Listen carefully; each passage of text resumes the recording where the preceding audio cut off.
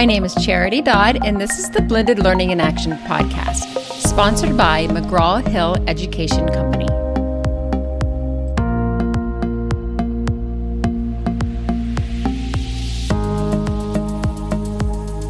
Hello, and welcome back to the Blended Learning in Action, the Power of PBL series. This is episode 3 in our series about project-based learning.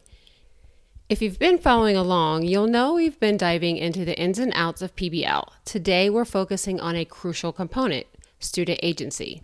If this is your first time here, you can see that we have 2 other episodes of PBL that you can check out. Also, be sure to check out all the other great episodes. Before we get into it, let's quickly revisit the term student agency. It's a buzzword in education, and for a good reason. Student agency is about putting students in the driver's seat of their learning.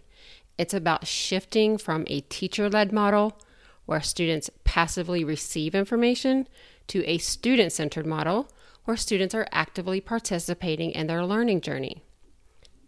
You may be thinking, that sounds fantastic. That's great, but how do I do it? Well, that's what we're here to explore today. One of the most powerful ways to activate student agency is through project-based learning. PBL's very nature, which involves students tackling real-world problems, naturally calls for student input and decision-making. For example, suppose you're a science teacher and your project is about climate change. Instead of just lecturing about greenhouse gases and assigning a written report, why not let the student take charge? You could ask your students, what aspect of climate change are you most passionate about? What kind of project would you like to create to educate others about the issue? The students could choose to create a documentary, a video, a blog, an interactive model, or even a community awareness campaign. The possibilities really are endless, and the best part is your students are in control. There are various strategies you can use to activate student agency.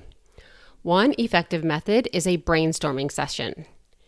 In the climate change project example, you could start by holding a brainstorming session about different aspects of climate change. Each student can then pick the topic that they're most passionate about. Another strategy is a student-led conference. Instead of you leading a discussion, let a student do it. The student can choose a topic related to the project, prepare a mini presentation, and facilitate a class discussion. This not only gives the student a sense of ownership over their learning, but it also helps them develop leadership and communication skills. Choice boards. They are another great tool for promoting student agency. A choice board is a grid that contains a variety of activities. Each activity relates to the learning objective, but students get to choose which ones they complete. For example, for a project on Shakespeare's Romeo and Juliet, the choice board could include activities like writing a diary entry from Juliet's perspective, creating a modern version of a scene, or drawing a family tree of the families involved. Again, the goal is to give students a say in how they demonstrate their understanding. So, what's the result of all this? Why should we put in the effort to activate student agency? Well, besides promoting deeper understanding and engagement, it also helps students develop essential skills like decision-making, problem-solving, and self-management.